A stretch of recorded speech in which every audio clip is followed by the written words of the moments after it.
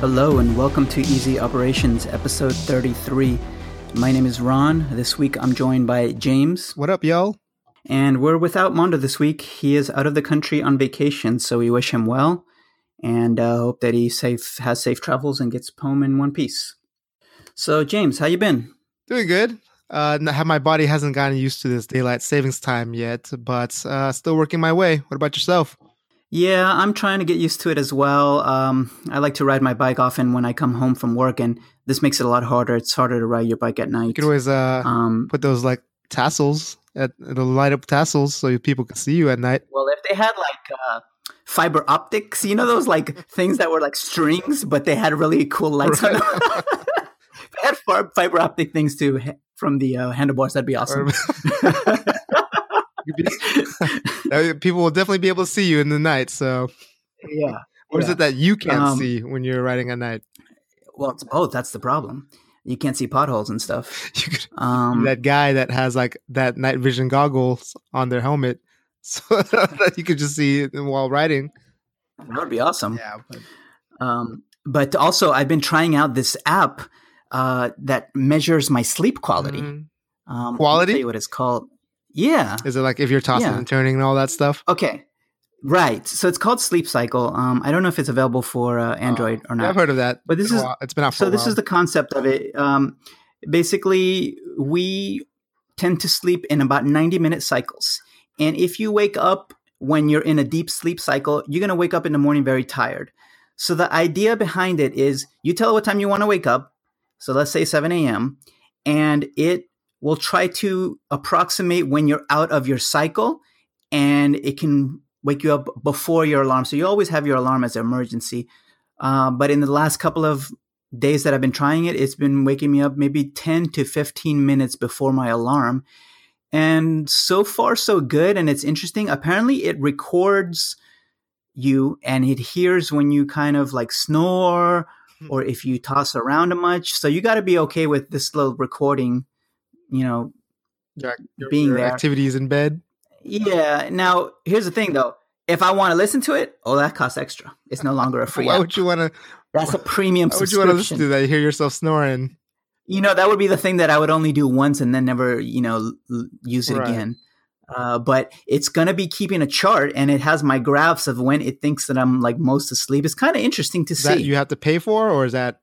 No, that's free. That's free. But if you want detailed stats like trends, that's extra. But on a day-by-day basis, you could see the chart. And after 5 days, apparently, I'm like on my third or fourth day, it's supposed to give you an analysis of you getting restful sleep or you move around too much. So I'll report back on how often I toss and turn, I guess. Sounds good. And those payments, if you were to get those premium features, is that a monthly thing or just a one-time? I think it is $30 a year. Subscription. Yeah.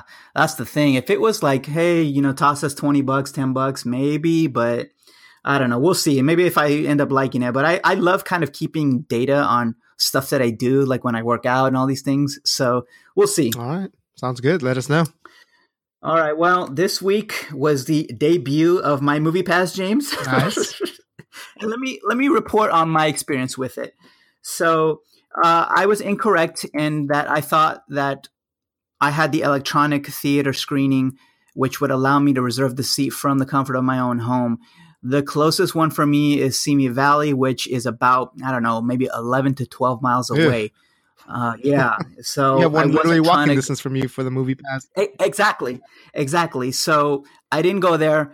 So what ends up happening is you show up and you reserve it, and then you actually buy your ticket. But for me, I think where it's a fine procedure, but where it becomes a hassle, and maybe you can give me some tips on it, is when you have a guest with you, because it became this game of like, okay, well, you use your card.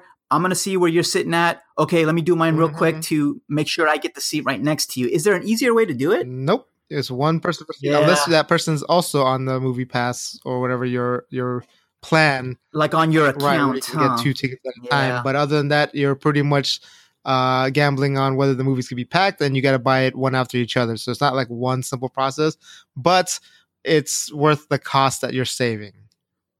Yeah. So overall, I like it. It's just if you want to have some guests, it does take an extra layer of coordination there. unless you want both people to be on the movie pass, but we'll see. And now, as I'm looking here, by the way, the movie we saw was Thor Ragnarok.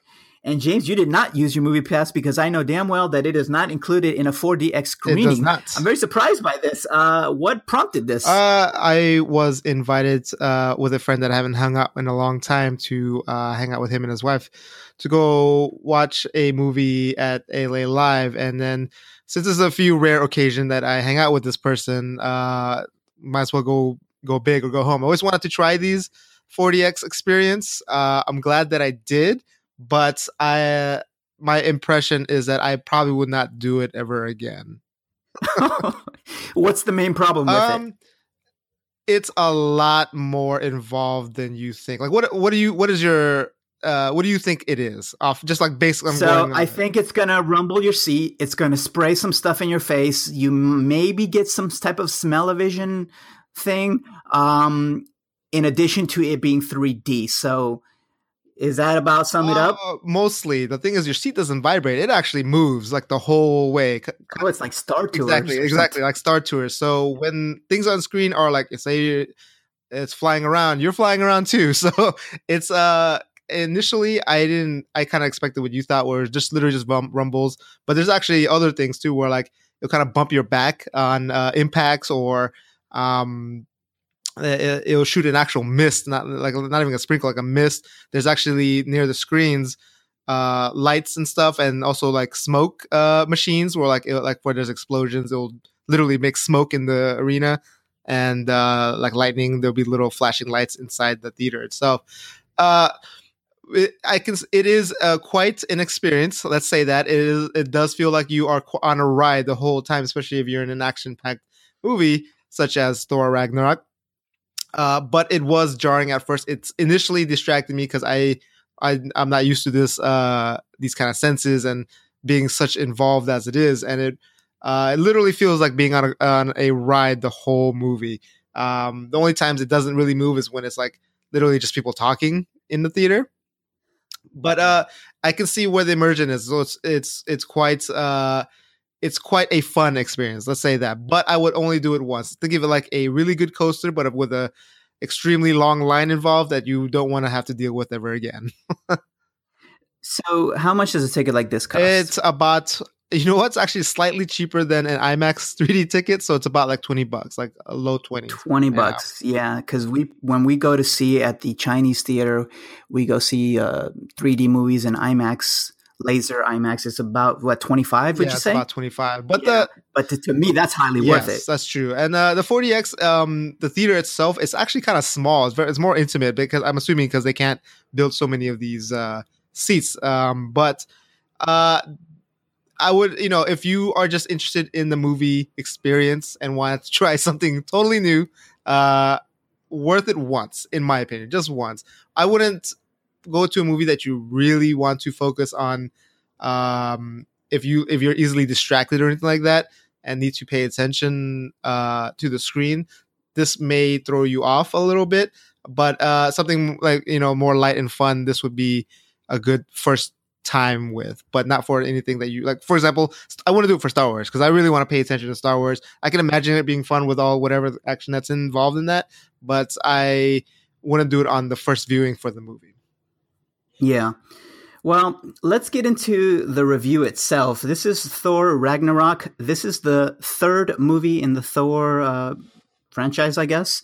Before we start, let's talk about the one before this. This is something that I'm going to give you guys a funny little story about it. I had watched this. I'll admit it. It was a bootleg version in which it had subtitles. Part 2. Is that what you're referring to? Actually, no. I take it back. It was in English, but it didn't have subtitles for the elves that were in the movie. Right. And so they were a big part of the storyline. And so I didn't know half of what was going on. Yeah. But that being said, I actually like the movie. I've always been a fan of these Thor movies since the beginning. Yeah, same here. This series in general, it just progressively is better with each iteration. First one felt more Shakespearean, which I appreciated. I don't know why not a lot of people did. Second one felt more like an old school space movie, like a space opera. because it focused strictly in Asgard. It rarely ever went to Earth except for the beginning and the end. And I don't know why what people had a problem with it. I found that Loki, as the villain, is still the best villain that Marvel has to offer, and he is generally great in these movies. I just don't understand, but I did have a good time with the Dark World, the second movie. But what did you think of this third one? Okay, so this is what happened to me on this one. You ever scan your Twitter timeline and you see these, it's like trying to entice you to read the article, and it was posing a question: is Thor Ragnarok too funny? And so I hadn't seen the movie at this point, and I'm like, oh, really? So I already set an expectation. So yes, it did. Okay. So when I'm in the movie, okay, they're cracking jokes left and right, and yes, guys, 100%, this is a funny movie. But I couldn't help wondering if, like, is it too funny? Like, are they leaning a little too much into the comedy? So I did have that kind of analysis going in my head as I was watching the movie, but overall, I love this movie. Probably one of the funnier movies. They really did lean into the comedy. Mm-hmm. One of the funniest movies for the Marvel ones, almost on par with like a Guardians of the Galaxy, I would say. And I really enjoyed it. And I think the Hulk was great to see. Probably the most screen time that we've had in the Hulk since his own movies. Yeah, for sure. Yeah, right? Definitely, for sure. So, and more Hulk than even Banner. So that's interesting. Yeah, more Hulk. And this kind of brought into that. What didn't it combine the World War Hulk storyline in the sense of him being just aesthetic? I think just an aesthetic, and that he's not, because World War. Was he a gladiator? You're thinking of Planet Hulk. Planet Hulk is the one where he goes to the other planet. They send him off, and he has to live a life over there. So yeah, they did take elements and the looks of Planet Hulk on there. I wouldn't say that. In terms of World War Hulk is where he gets the look from. I don't even know what World War Hulk is at this point. Yeah, World War Hulk is the follow-up to Planet Hulk, where he comes back to Earth for vengeance against the people that sent him up there, which is the Illuminati. But yeah, I totally agree with you. I think, I don't know, from what it sounds like, I think I actually found this probably one of my favorite Marvel iterations in terms of just the solo movies itself. I did dig its humor a lot. I think even more so than the recent Guardians of the Galaxy. I appreciate this, kind of huge character change from Thor, because before he was a little bit more serious. He did have elements of humor that popped in here and there, but they seem to be more safe for the Avengers movie than they were for his own solo movies. And I appreciate that he went all the way out in this kind of like different turn with him, where he's a little bit more lighthearted and it seems like just the overall tone is just fun. This whole movie is just super fun. I really dug the soundtrack. I'm sorry, the score. So basically it felt very 80s synth. They didn't use too much soundtrack, to be honest. Just literally one song, which was also the same song that's in the trailer, but it was used into a great effect. My favorite new character in this is that rock guy, Korg. I thought he was hilarious. Kind of like this gentle giant kind of guy, kind of like an opposite of Drax in terms of his personality. And I really liked Valkyrie. I find Tessa Thompson an extremely attractive female, and she played her role as a badass to perfection. And I wish there was a little bit more of Cate Blanchett as the bad guy. I still feel that Marvel, while doesn't have the best villains and doesn't focus too much on that, which is fine.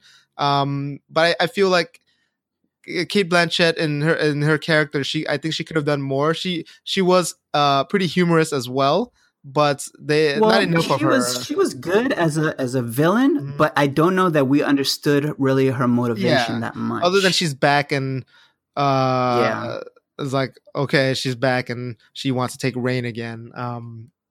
But overall, great visuals. I love the colors, aesthetic. Jeff Goldblum, for as short role as he's been, knocked it out at being 10 Jeff Goldblums out of 10 Jeff Goldblums. He's definitely playing like a version of himself that's a little bit more. Oh yeah, it was over the top in an awesome way.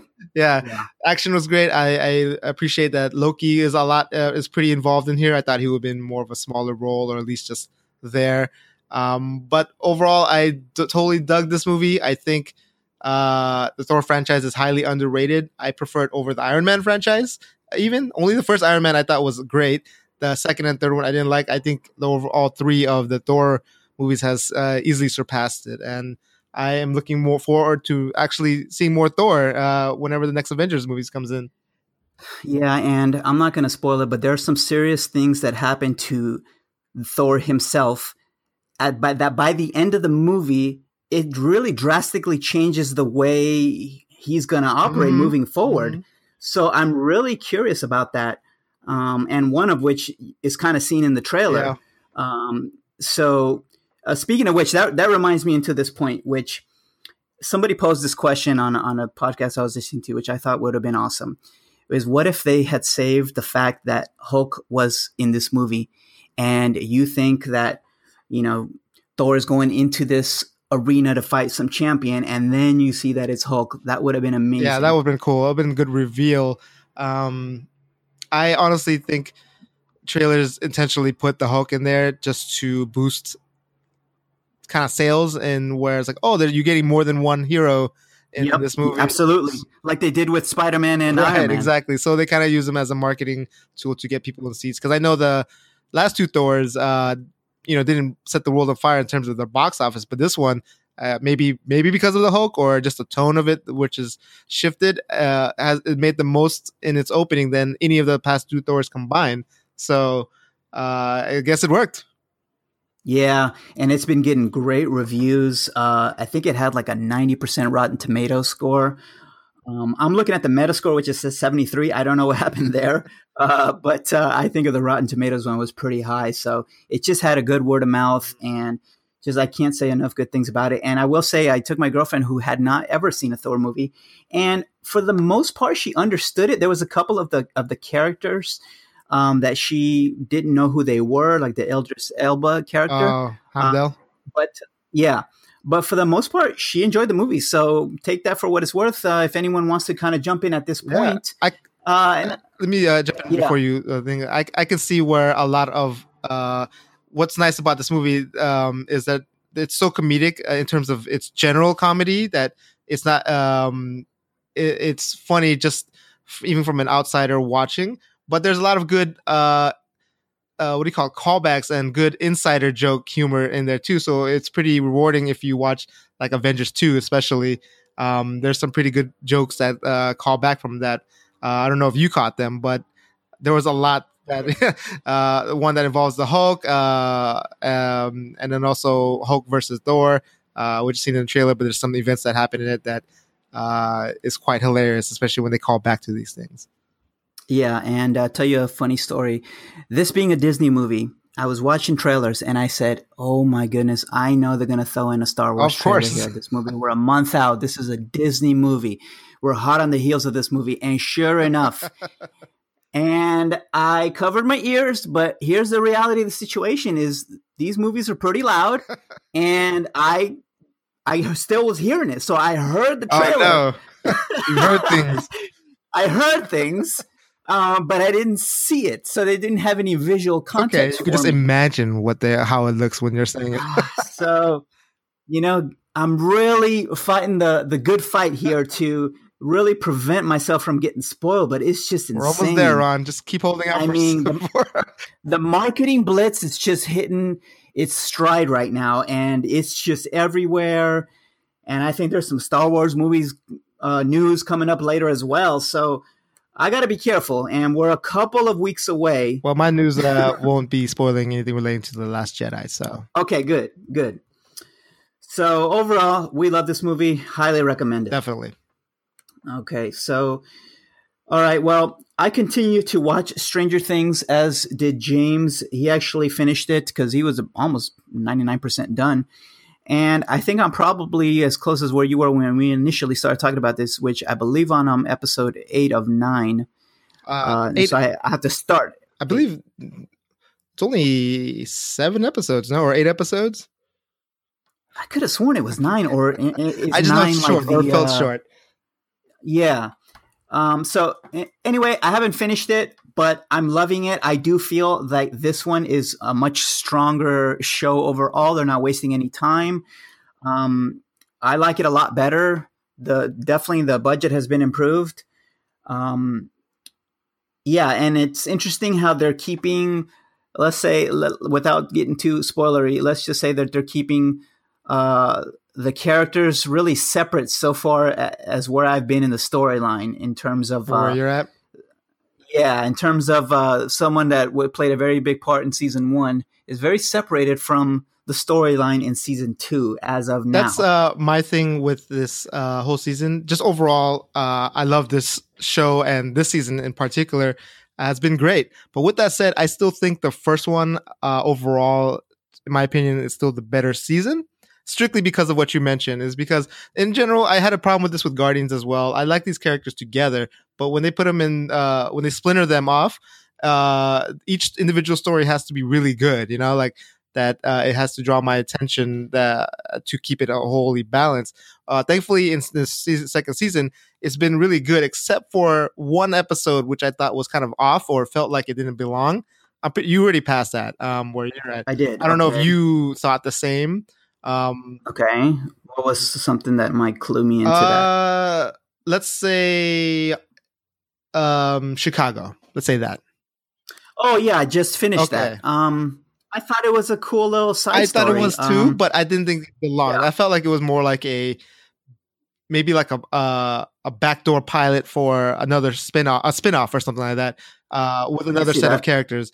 But I honestly thought that was the only nitpick on my opinion. It was still a good episode, but I just thought it didn't belong because I felt like, oh, this is kind of filler to get a little bit of this other character involved.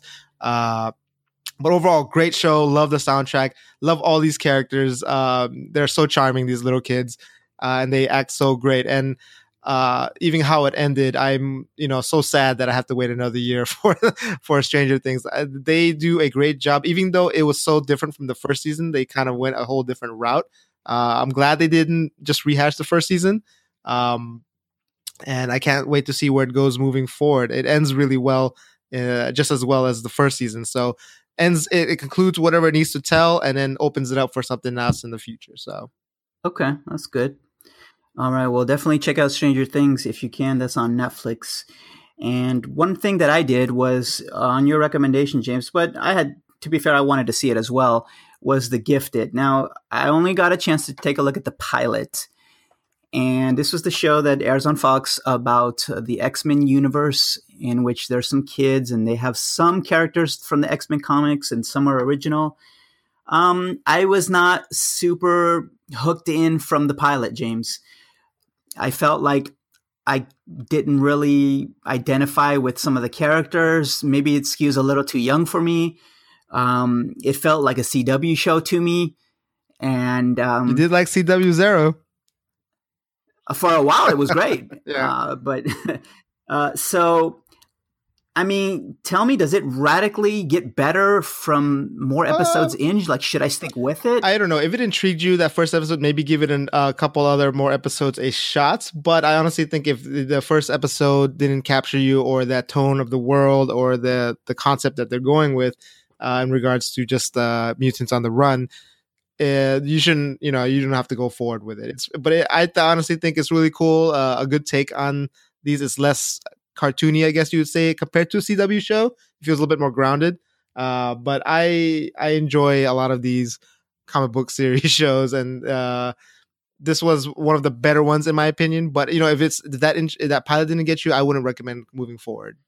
Yeah, that's the thing. I feel like we're in this era where there's so many excellent TV shows that I don't have time for shows that aren't like blowing me away. You know what I mean? And I don't mean that to really talk crap about The Gifted or anything like that. It's just, right? Like I got what I have on my plate. I have Better Call Saul. I also got to finish up, obviously, Stranger Things. I want to see The Walking Dead. I got a ton of stuff I want to watch. Punishers next week. Does it really? Oh, wow. See, they just keep stacking up. I still have Flash to watch.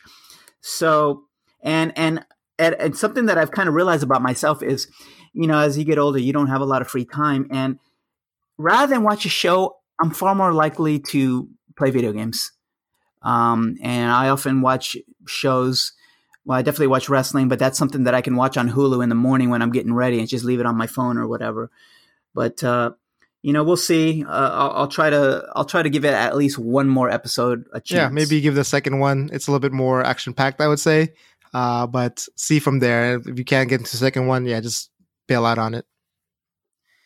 All right. Well, speaking of video games, this week was significant for being the launch of the Xbox One X. This is a system that is very powerful. It is, what did they say? 6 times more powerful than Xbox One? Is that a correct statement? I don't recall that, but I know the big marketing thing is like 40%. Oh, 6 teraflops. I'm sorry. I know the big marketing term for this is the world's most powerful console. Yeah. So, we got this thing. We reserved ours early enough that we have the special Project Scorpio edition. And all that means is we have a slightly gray paint job with a bit of a mesh finish to it. I don't even know if the holes are real. It's just they look like they're perforated. And a couple of brandings in green letters where it says Project Scorpio. It's a nice cosmetic thing. Oh, and by the way, and it does include a stand, which I will never use. I just texted Mondo. I said, I love the idea of it. It seems cool, but all it takes is somebody or my cat to just brush it over. And all of a sudden, yeah, exactly. So I've never done it that way. Obviously, that's what entertainment systems are for. You just stuff them in there. And so no problems. Now, I want to put this up front. We're going to be giving reviews based on us having 1080p TVs. Neither of us have 4K TVs. I plan on getting one. I'm looking for some nice Black Friday sales. Mondo can probably give us that impression because he's the only one with the 4K at the moment. So right. So when he comes back, I would love to get his impressions on it. So I've been reading a lot of reviews on it, and what they basically say is if you have a 4K TV, this is really worth it. Or if you have a lot of older content that you want to run better, this is a good system, but it's not going to radically change. It's not going to feel like a super new system. And I kind of agree with that. Now, let me tell you my cycle of trying things out with this console is I started out with Destiny 2. Then that was not enhanced, but I just wanted to see if it got anything. I didn't notice any changes. Well, before you move on forward, the good news for you is Bungie just announced that it's going to come out for the enhanced patch in December. So, oh, awesome! Thank you. You made my day. Okay. Then I tried Killer Instinct. This game already looked good, and I couldn't tell, what was fixed. Not fixed, but what was crisper. Then I tried Fallout 3. This game did get an enhancement. And again, this is, I feel like it did run smoother. It did look crisper. It's kind of like, I think you used this before. It's kind of like the way in your mind you think Fallout 3 looked, but it didn't really. You know what I mean? So if I ran up or fired up the real Fallout 3, it probably would look super blurry. That applies to any game that you haven't played in a while. So just keep that in mind. Yeah, that's true. So I did like Fallout 3. I would love to see it more in 4K to really see the full effect of that. Here's another thing about me, James. I don't think I'm good at telling if things are like, running. I can tell when something is 60 frames per second, but like if it's 30 or anything above that, I can't tell the difference. Well, you could tell when there's frame drops. Anything under 30 is noticeable. Okay, but that's if it's a heavy, so if something's like stuttering, I'll obviously tell. Okay, so speaking of games that stutter, I tried a game that is notorious for having a bad engine that's going to stutter, which was the Telltale games. I put in Telltale Batman.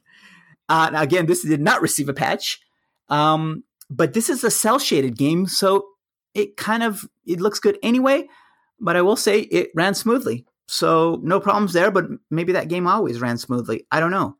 Well, the benefit of the Xbox One X is that it'll brute force whatever older games that didn't run well to run as best as it possibly can. Yeah, so I'm saving the best for last, I guess. Now, Rise of the Tomb Raider. This is one that definitely got an improvement, and it has the settings in the option mode. Mm-hmm.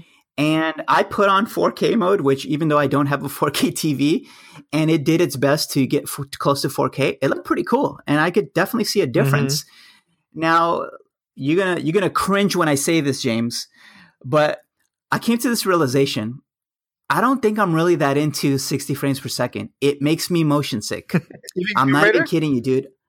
Yeah, I switched it on in Tomb Raider, and I've experienced this. And I think when we were playing Titanfall 2, I was like, "Wow, this game moves a little weird." I'm just so used to playing 30 frames per second games, and I switched that mode off, and I just prefer to leave it in the enhanced 4K mode. Why don't you leave it on the enriched visuals? That's the one I think is the most.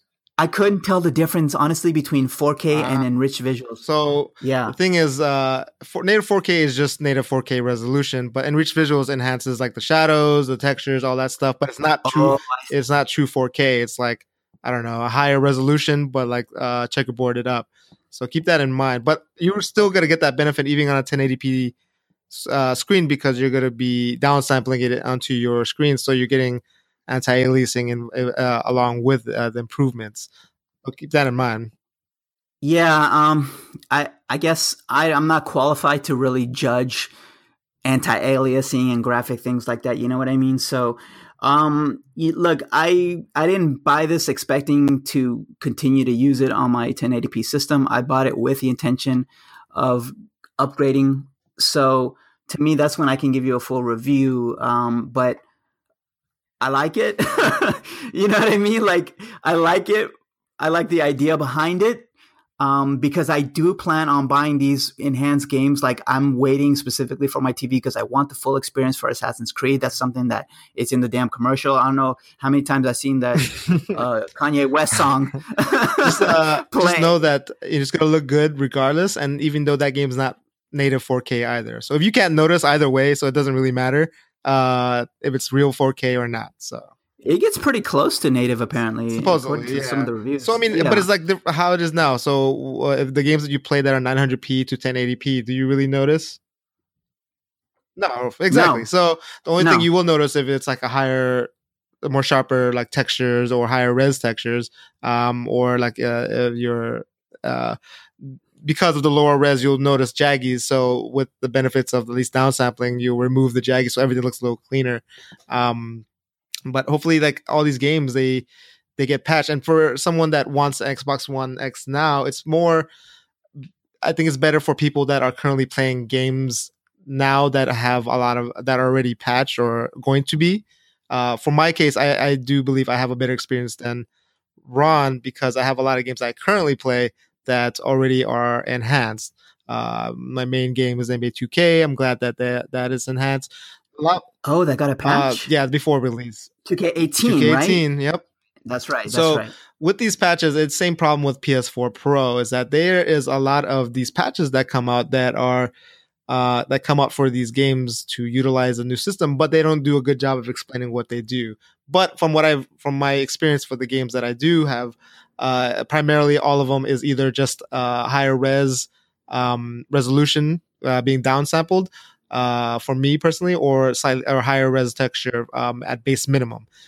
Some developers, such as the ones that did Tomb Raider and Gears of War, they went a little bit more effort in game offering options such as 60 frames mode, higher level of detail fidelity, or if you want the choice of just native 4K. In those specific cases, I would always pick 60 frames or enriched visuals, whether 4K or not.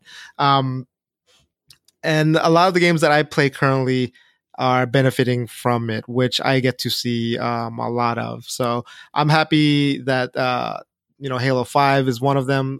It's a massive improvement. A lot of these games I am wanting to play again just to experience it in this higher fidelity.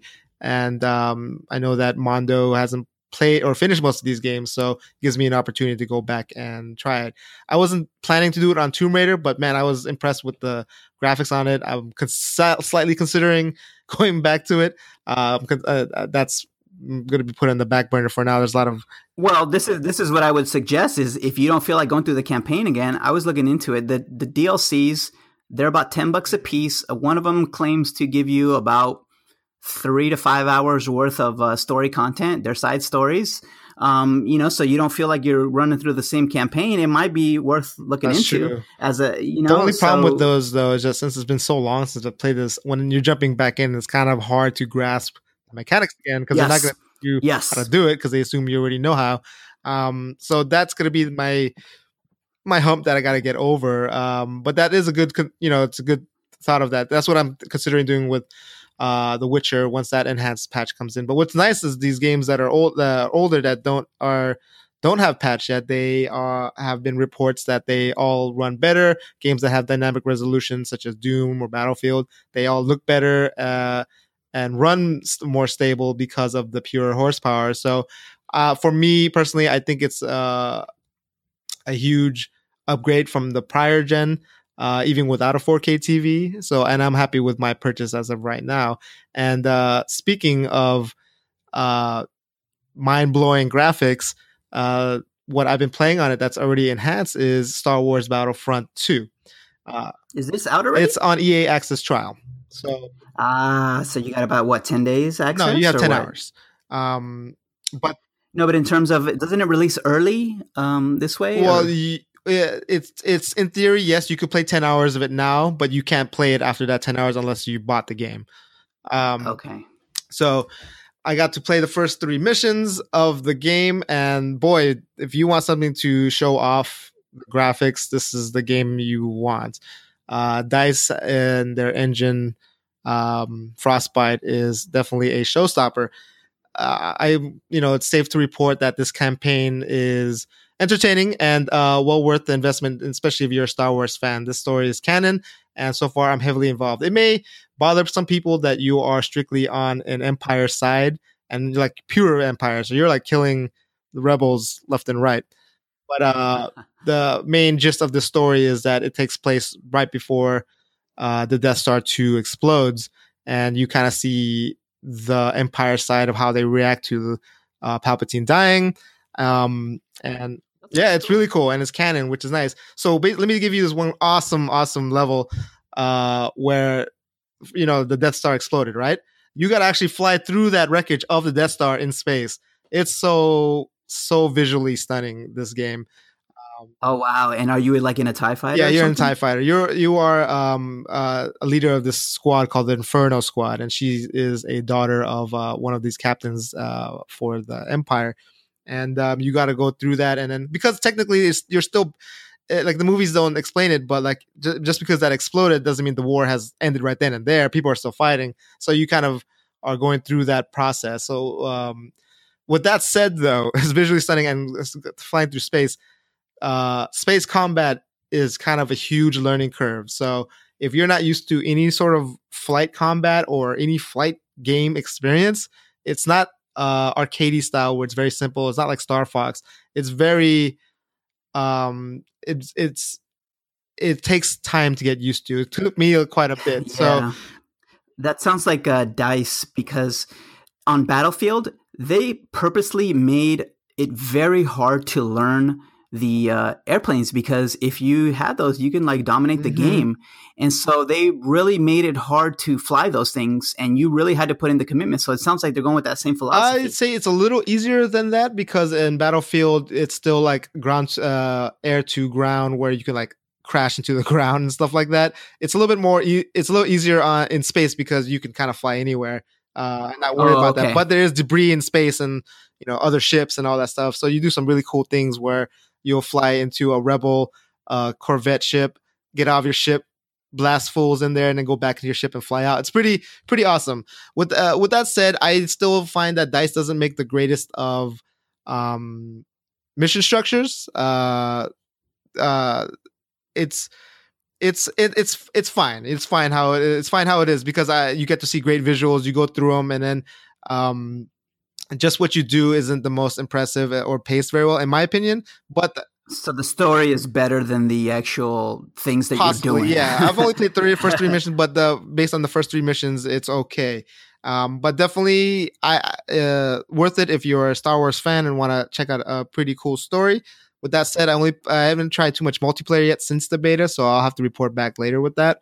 I'm excited to check that out, and and I can confirm that it looks a ton better than the beta. But to be fair, I haven't played this game on a base Xbox. But from the enhancements, it looks amazing.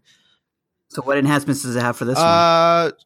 Definitely no, not at all. Just definitely high resolution textures and resolution.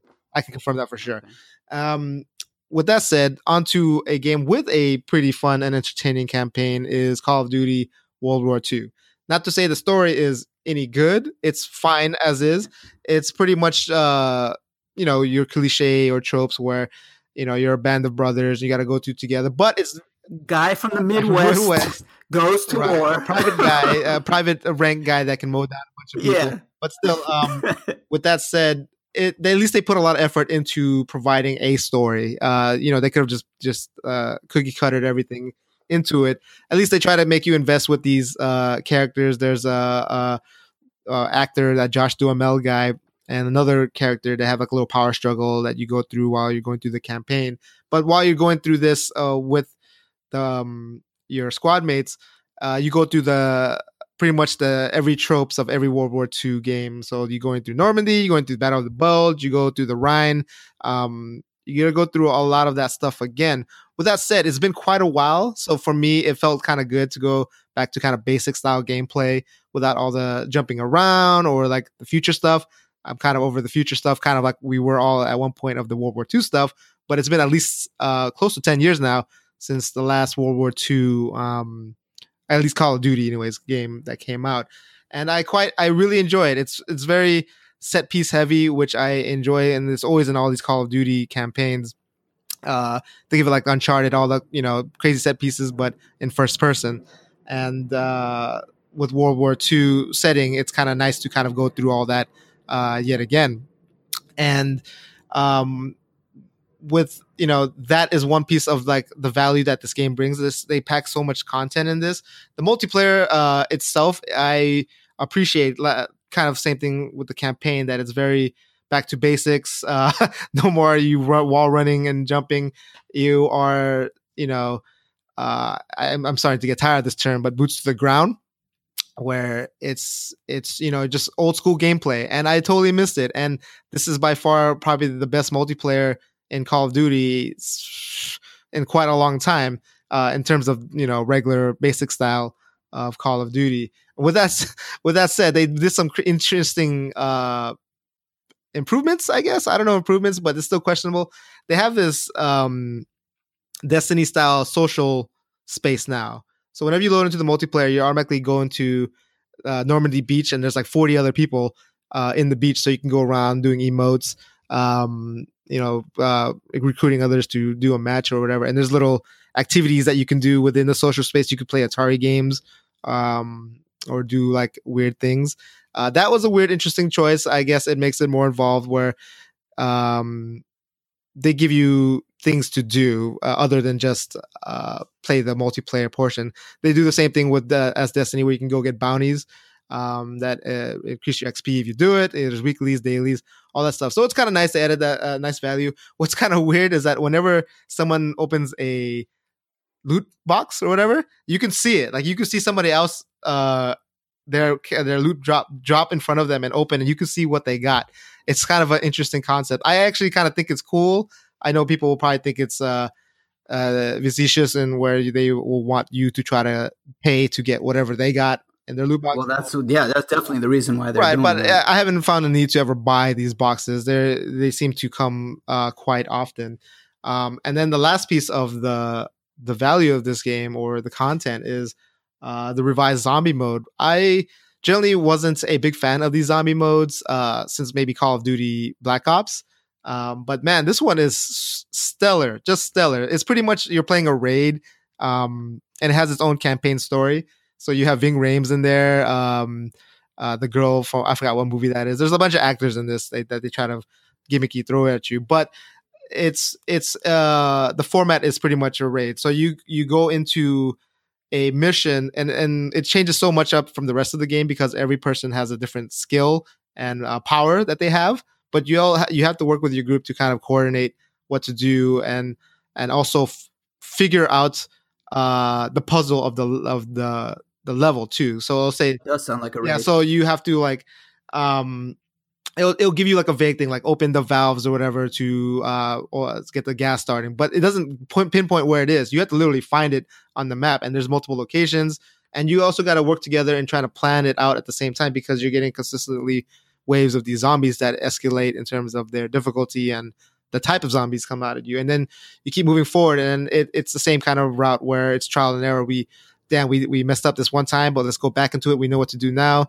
So it gets us more efficient to get to the next portion, but then it brings up a new challenge because we don't know what to do. I mean, you can go online and look at a video, kind of like what you guys do on trying to figure out the puzzle of the raid.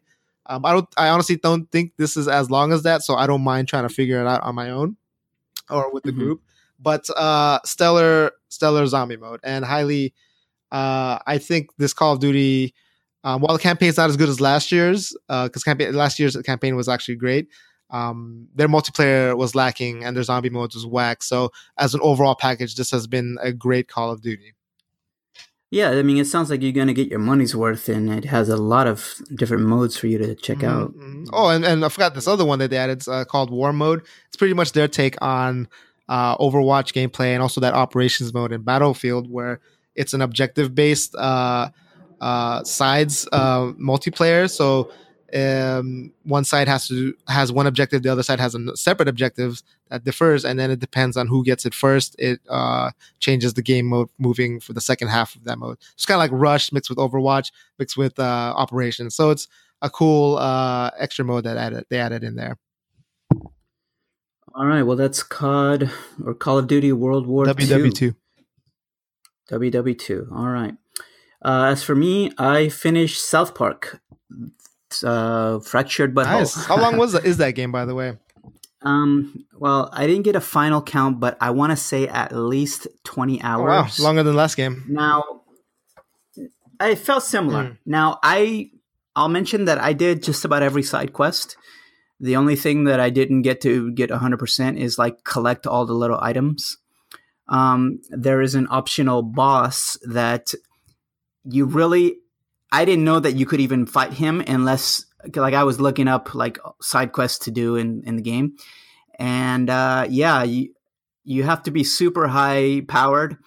And I actually fought him after I passed the game, because it puts you back into the world once you pass the game to like finish up these little quests. And I got a cool achievement for it. And overall, I feel like what I was telling you guys last week is that I felt like the other one was a little bit stronger. Theme? Maybe, yeah, just in terms of the theme, I felt like I got a little bit over on the superhero system and just the storyline and the characters that were in it. I felt like it was a better story in the previous game. Wow.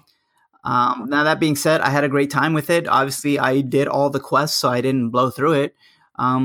So I really enjoyed it, and I probably did most of what you can do in that game. So I got my money's worth. So highly recommend it. Will you get the story DLC when they come out? Is there going to be one? I heard. Yeah, I probably would. Okay, that's cool. Yeah. So would you say the game is difficult, or was it pretty easy breeze? It's not too hard. Did you have to grind at all? No, not at all. But you do have to pay attention to learn how to craft so that you can make yourself stronger. And then, you know how Ubisoft lets you get special items in the game? Like from the UB Club or whatever? Yeah. So I've always had a ton of points because I guess I play all these Assassin's Creed games. And there was these 2 artifacts that you can get that I felt like they were so good that I pretty much used them throughout the whole game. So if you want to be a little bit, have an extra leg up on the action, that would be something to do. It didn't cost real money. You just use your Ubisoft points. But yeah, as long as you pay attention to the crafting. Because I have the game, but I haven't started yet, but I'll remember this. Okay, so when you level up in the game, there's something that's called DNA, and it's basically like it gives you perks. Okay. You know, like +3 to your strength, to your intelligence, and things like that. Okay. And so the 2 that you get from the Ubisoft ones, not only do they already start out pretty strong, but then you can craft them into higher versions. Oh, wow. And I liked them so much that I always kept it in one form or another in my skill tree. Wow. So I feel like as long as you're taking the time to craft the items, you're going to find a ton of the resources that you need, and even money. I never felt like I had to go out of my way to get anything more. If you need something extra, you go to the vending machine and get it. So it was really easy to get to that top level of power there. Mm-hmm. And so I didn't really have a problem with this. I think you'll go through it pretty fast. Cool. Speaking of Ubisoft, we should definitely jump on just for a quick, at least trial of it, since you have it too, is check out the enhanced version of Ghost Recon. I heard it makes a big change for that. That's clearly noticeable. But depending on your memory. Really? What would it have changed? Well, because it was a lower resolution before on the regular base one, which was I believe 900p. Okay. So it's going to look a ton better, supposedly. But we'll have to check it out. Or maybe you check it out and you let me know. I'll definitely check it out. All right. Well, let's get into our news of the week. James, you want to start us off? Sure. My news of the week is that a huge announcement from Disney is that they're going to make a live-action Star Wars TV series for their Disney network or that streaming service. Remember we called it a while ago? This had been rumored for a while, right? For reals with that service. Because remember when we announced that service and then we were all like, they're going to make a live-action one it's kind of like a system seller. So I'm already immediately sold. I guess I am too, unfortunately. And that's not the only thing they announced is that Rian Johnson, the director of this current Last Jedi, him and producer Kathleen Kennedy announced that making a whole separate trilogy, Star Wars movie trilogy that's not involving the Skywalkers, but he's going to be directing all three of them. Wow. Yeah. Now, look, this is what comes to mind is that this upcoming Star Wars movie, this is the one he's directing, right? Yes. It must be something special for them to give him the keys to start up an entire trilogy. Right, all three. Right? Yeah, I agree. Yeah. So, and with that said, they may be like his vision. Also, he might be cheap compared to, say, someone like J.J. Abrams. Who knows? But I have complete and utter faith in Rian Johnson. He, as I mentioned, he has directed all the best of the Breaking Bad episodes, and I like his style. So I'm happy, or I am excited for this pretty much our lifetime of continuous Star Wars content. All right. Well, I got some shopping news, I guess, for my news, which is we got Black Friday coming up, and I wanted to point out Best Buy. If you people out there want to buy some video games, there's some good deals out there. Now, I'm just pointing out Best Buy, but there's going to be a lot of them elsewhere. But James, I got the link in there, but I'll name a couple that jump out to me, which is Wolfenstein 2. This game just came out, a week ago? Mm-hmm. How much is it? $24.99. Wow. On physical? On physical, so does that stack with GCU? If you had I'm pretty sure that it would. I don't see why it wouldn't. Was GCU available from last year's deals, or? I don't think I shopped for games last year on Black Friday. I got clothes instead. Well, I'll be able to let you know how it is before Black Friday because a friend hooked me up with that game. Oh, really? But on this too, though, so. That's fine. Look, one of the things I realized as I got my Gamers Club is I feel like I'm okay with a single player game being on you don't need to have exactly, because I'm not going to pop it in. So, like I'm done with South Park. Okay, put it back on the shelf. So I have no problem with that. So, but definitely for multiplayer stuff, I would like to. But well, okay, if you just wanted a deal, this is a multiplayer game. But Call of Duty just came out, $39.99. And again, if you do have Gamers Club, it would unlock. Or I'm sorry, it would it would give you a 20% discount on top of that. We think so, yeah. One that I want to get as well is Assassin's Creed Origin. Also just came out, $34.99. Wow. On Xbox One? Yep. Nice. Okay, I'll be ready. Yeah. Let's see what else here. Controllers for $40 are usually $60 on Xbox One. Mass Effect Andromeda, $14.99. You already have that, though. I already have that, which I'm into it, but I'm not loving it. And yeah, I keep playing it. And then NBA 2K18. If anyone wants to join James in on the fun on PS4, though, at least this one says here $29.99. Wow, super deal. Yeah, so some good deals there. This is actually, I think, where one of the TVs that I'm interested in is going for, but I'm not 100% decided on it yet. So yeah, just you get a door bust for that? No, never. So wait, these are all online deals? That's a great question. Well, we can report on that. Well, take a look at your newspaper, everybody, if you want to find out the specifics on it. But that's some good deals out there. Yeah, sounds good. All right. Well, we're running long here. Is there anything else, James, you want to add? No, I think that's pretty much it. Is there anything that you're planning to get other than those in the near future? Let's see here. Wolfenstein Assassin's Creed. Okay, one thing that I have been wanting to pick up. Not Star Wars. And oh, dude, you're right. That probably just came out. I don't know if it will go on sale. It's not out yet. It's actually out next week. Yeah. The thing is that there's a bunch of stuff, but I don't want to go. I get anxiety if I buy multiple games at once and I can't play them. Right. You know what I mean? It's like, oh my God, what do I do? So I like to just get one at a time. And then, because dude, let's face it, this is how games get not finished. Am I right? Tell me this hasn't happened to you, where you buy a bunch of stuff on sale and you never get to it. And when I buy them one by one, I really do feel like I have the time to commit to it. And then I can finish it up and continue with it. And keep in mind, Destiny expansion comes out in December. So I'm going to be playing that as well. So I don't want to overdo it. But so I may get one or two, but just to circle back, some games from last year that I wanted to get it when they were super cheap was Dishonored 2 and Quantum Break, which came out 2 years ago. Break came out 2 years ago. Well, there you go. But that to me, I want to pay $15 for it. And I know you mentioned to me it was on for $20 this week, but I know damn well that's going to continue to get even less expensive. It's just the way it is with that game. So we'll see. All right. Sounds good. And then just for everyone out there who continues to listen to us, please give us show feedback. We very much appreciate the show feedback we got last episode and would love to hear more of it. So send us that at easyoperationqa@gmail.com. And like us on our Facebook page. Mondo handles that page. But leave him comments, leave him suggestions on what to talk about. Back next week, and you're tagging in for him.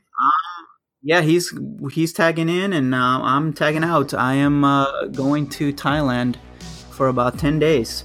Land of my peeps. So, yeah. So we'll see how it goes, and I'll give you my full review on that, I guess. Honestly, I haven't been there since middle school, so you will have a fresh eyes on how it is over there. Well, that's going to be it for us, and have a good night. Man. Take it easy.